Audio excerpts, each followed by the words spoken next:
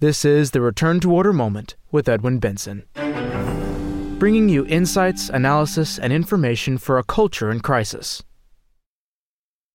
The Catholic Church and the Black Lives Matter movement. Battle to the death or an uneasy alliance?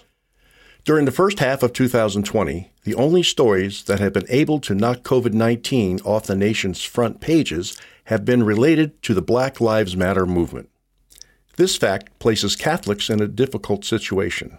On one hand, the Catholic Church rejects racism, as it has for 2,000 years. On the other hand, the Marxist nature of Black Lives Matter movement makes it impossible for traditionalists to support them. This episode of the Return to Order Moment considers these unsettling circumstances. The two articles that make up this episode explore the proper relationship between the Church and this revolutionary movement. First, John Horvath II describes 3 reasons why Catholics cannot support the BLM revolution. This article was first published on LifeSite News on August 14, 2020. It was then published on www.returntoorder.org on August 18th. An editorial in the New York Times by Elizabeth Bruenig titled "Racism Makes a Liar of God" presents a sentimental yet stinging indictment of Catholics who reject the present anti-racist activism. She cannot understand why these generally conservative Catholics cannot bring themselves to pronounce the 3 explosive words, Black Lives Matter.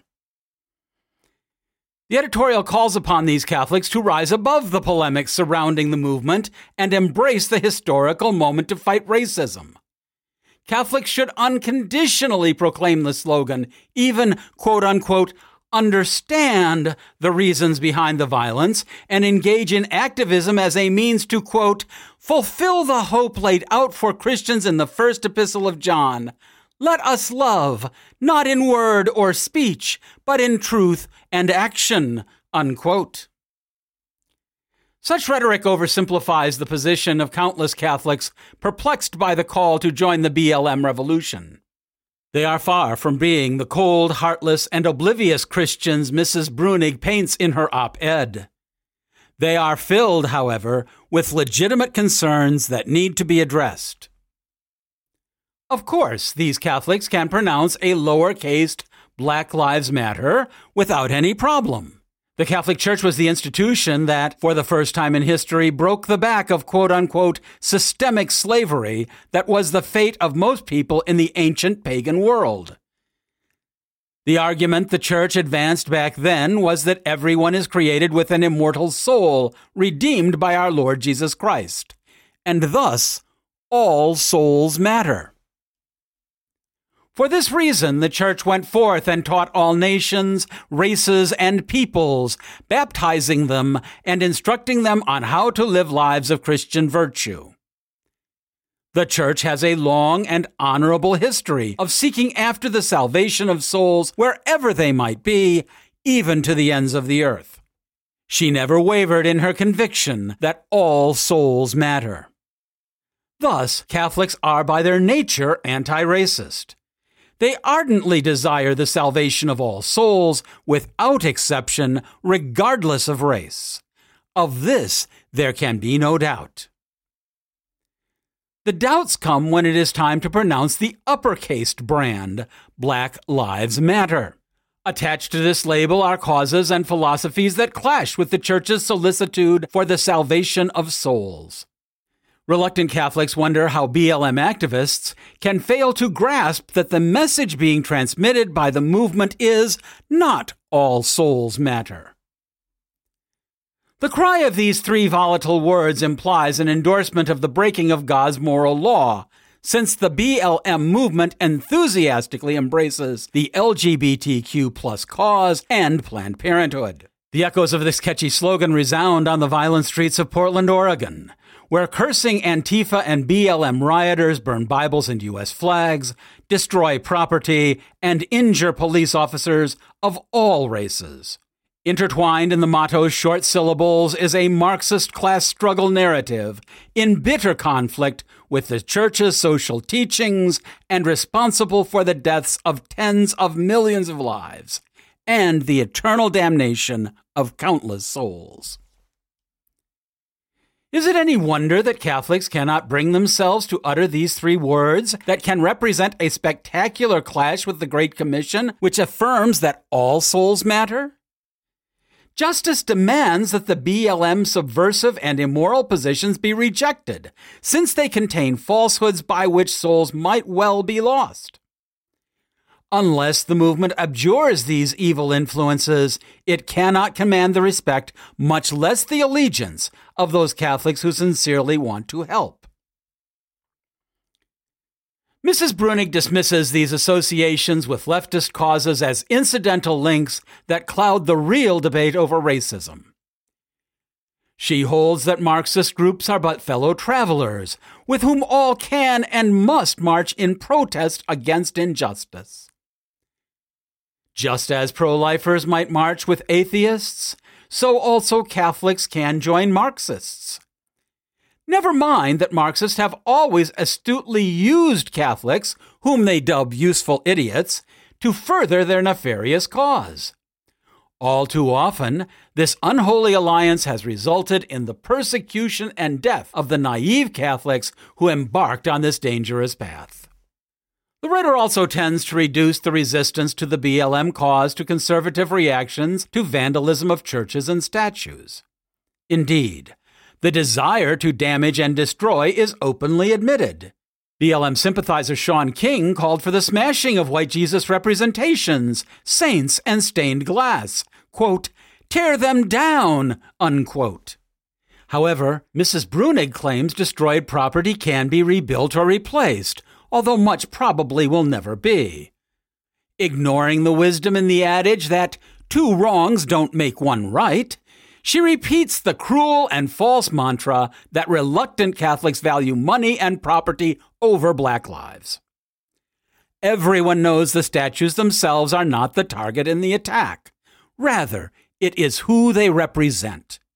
Reducing Catholic resistance to an attachment to real or personal church property is again simplistic.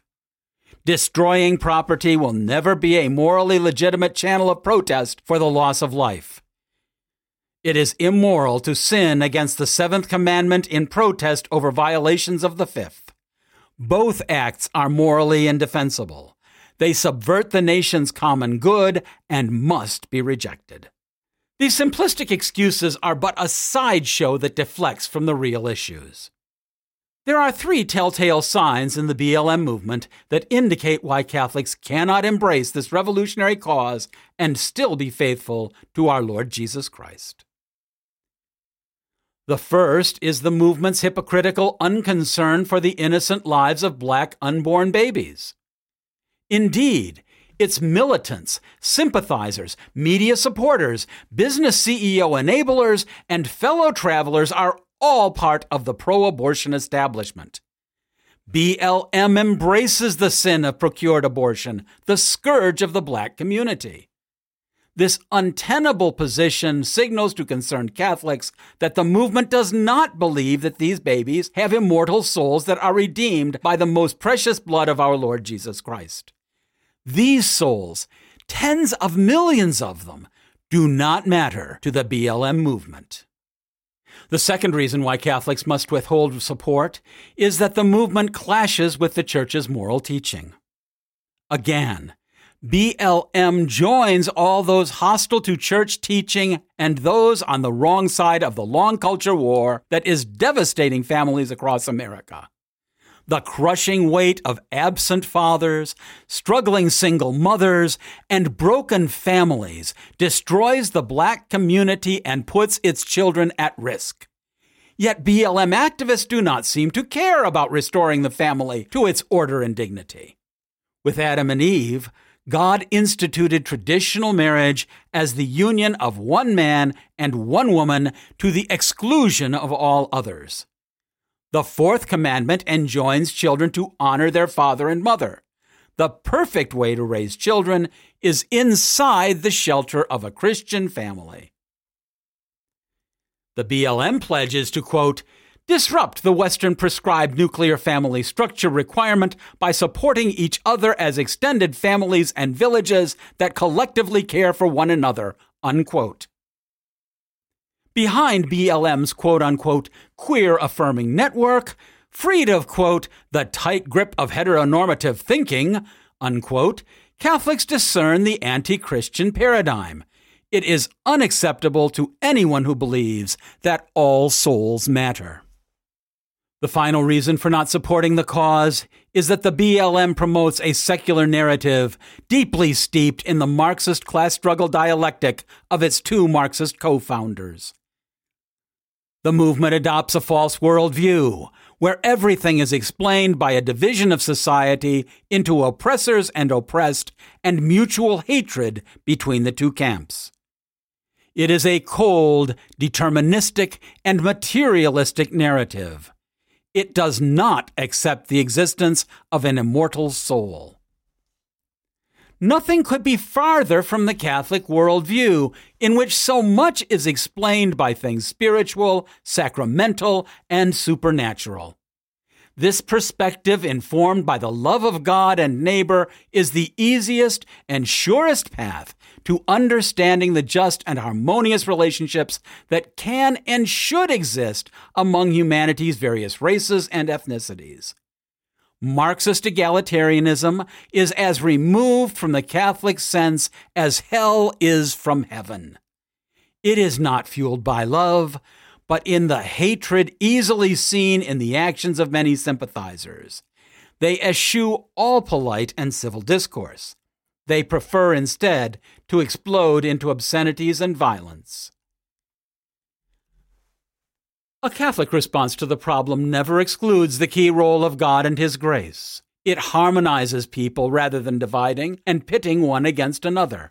Racism will only be overcome when confronted by a culture characterized by courtesy, respect, and Christian charity, and the Catholic worldview that all souls matter. What commentators like Mrs. Brunig fail to understand is that they are involved in the wrong fight by the wrong people. It is hard to grasp how Catholics are expected to unite with a liberal establishment that has consistently opposed the Church and her moral law. Equally disturbing is how such commentators allow the debate to be framed by the left that has proposed a discourse without God and leads to the calamitous path of socialism and communism. However, the most terrible part of their outlook is its incredibly narrow-minded vision of society.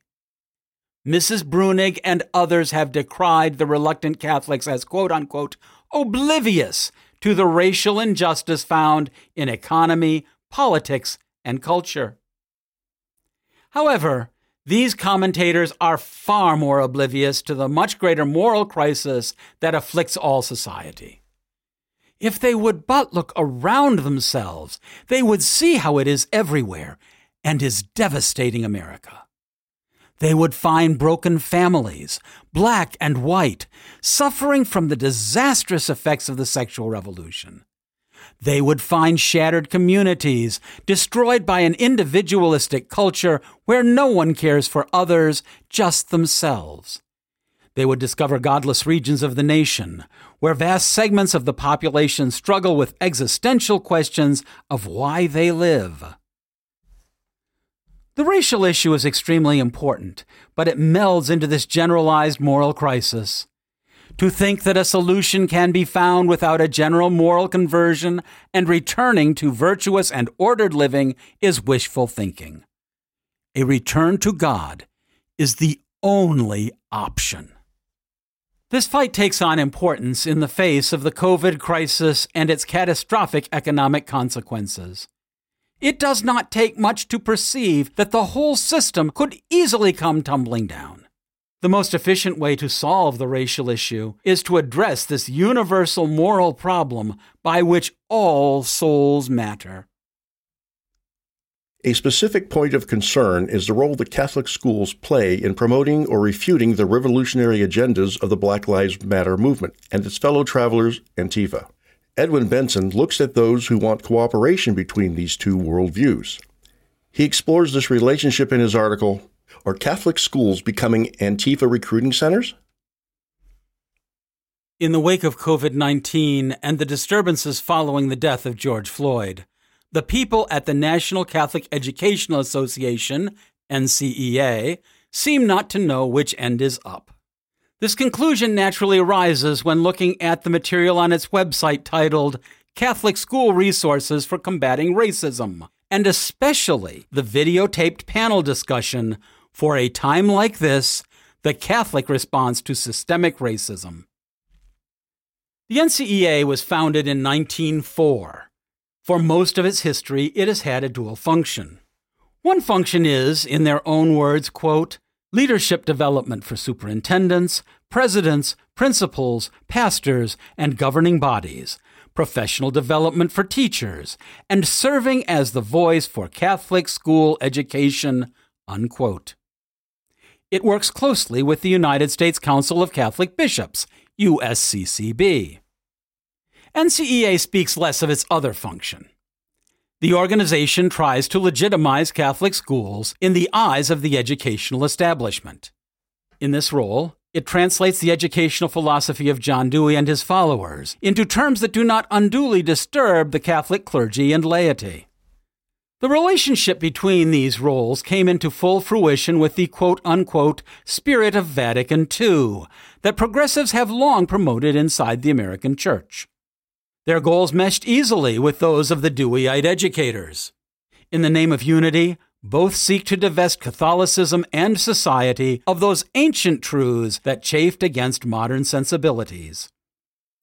Under this program, many Catholic schools became smaller reflections of public schools, with daily religion classes and occasional celebration of Mass. The religion classes were tailored so as not to offend Protestant parents. The Masses were always accompanied by quote-unquote contemporary music and messages of false ecumenism. The result is predictable. There are about half as many students in Catholic schools today than there were in 1965. Every year has a new list of Catholic schools that close their doors permanently. Despite that woeful record, the NCEA sails along its progressive course. However, the progressive waters became a lot choppier in the spring of 2020. Progressive movements are in disarray, and the NCEA is no exception. Today, liberal is never liberal enough. The For a Time Like This video reflects this chaos as it struggles toward a solution. It is introduced by NCEA's John Reyes, who has the unlikely title Executive Director of Operational Vitality. He takes less than a minute to call the death of George Floyd, quote, a pivotal moment for the life of the church, unquote. According to NCEA, quote, the panel is made up of Black Catholic school educators prepared to address the inherent inequality and systemic racial injustice in Catholic schools and how to take effective action to create change, unquote. The panel consists of a priest, a principal, a counselor, a teacher, and an educational consultant. The moderator is Rodney Pierre-Antoine, Executive Director of Lumen Christi Academies in Oakland, California. However, the discussion does not define inherent inequality or systemic racial injustice. Nor do any of the panelists attempt to prove that they exist in Catholic schools. No one defends the record of Holy Mother Church or her schools as bastions against racism throughout her history. The outstanding educators, St. John Bosco and St. John Baptiste de La Salle, have no home here. An overwhelmingly leftist slant is apparent from the beginning. One of the few mentions of God comes when the moderator opines, quote, we are designed to be countercultural. Jesus, our leader, was countercultural. He was inclusive, welcoming all, unquote. No one explains the context in which our Lord was countercultural. The panelists appear to have no idea that their brand of progressivism has become the culture of modern America. These discussants seem to want Catholic school students to become Antifa-like social justice warriors. Testifying to this social change end, the moderator made his allusion to our Lord after quoting James Baldwin, a black author and activist of the mid-20th century. Quote, "Not everything that is faced can be changed, but nothing can be changed until it is faced." Unquote. He did not mention that James Baldwin saw Christianity as hypocritical and racist. Mr. Baldwin's autobiography described an occasion when he was asked if he was a Christian. His response was, quote, "I? Now? Nothing. I'm a writer. I like doing things alone." Unquote. The discussion was replete with common modern catchphrases. Objective truth was lost in a flurry of our truths, my truth, and the students' truths. Students were not to look to God. They need to find and speak their authentic voices, their stories, and our black identities. The classroom focus should be lived experience. Teachers should be speaking truth to power. The Marxist obsession with power and struggle was present. Quote, "Shift the voice in the classroom, the power in the classroom, to those who are owning their learning, which is the students." Unquote. Such notions reflect John Dewey's distortion of the student-teacher relationship. One panelist asks, quote, "How does a classroom teacher make that shift from being the voice of knowledge to recognizing that everyone in that classroom, the kids, are coming with their own knowledge, their own story, their own truth?" Unquote. The answer is that teachers simply need to facilitate this by being, quote, "their authentic, true, and vulnerable selves." Unquote. Unfortunately, no one on the panel represented the traditional Catholic version of history, which cut through the confusion and doublespeak. Far better would it be if students learned history informed by the love of God and neighbor. Such a Catholic reading of history is the best way to understand the just and harmonious relationships that can and should exist among humanity's various races and ethnicities. Resorting to Marxist egalitarianism provides a platform that is fueled by hate, not love. It sets the stage for the hate-filled suburbanites that fill the ranks of Antifa terrorist protesters. The Catholic position is truly countercultural. Indeed, throughout history, the Church has been countercultural, especially as it confronts the universal tendency to exalt sin and vice. This is the message that students need now. Students deserve better than the watered-down Catholicism that they were taught, courtesy of the progressives at the NCEA. This concludes The Catholic Church and the Black Lives Matter Movement, Battle to the Death or an Uneasy Alliance. Thank you so much for listening. To read these or find related articles, please visit our websites at www.tfp.org and www.returntoorder.org. Return to Order, of which this podcast is only a part, strives to be a source of light in a dark and disordered world. Your prayers are appreciated. If you have enjoyed this podcast, we ask that you subscribe and give us a 5-star rating with the service through which you are listening to it. In that way, you can help Return to Order be more effective. All rights are reserved. Copyright 2020 by the American Society for the Defense of Tradition, Family, and Property, TFP.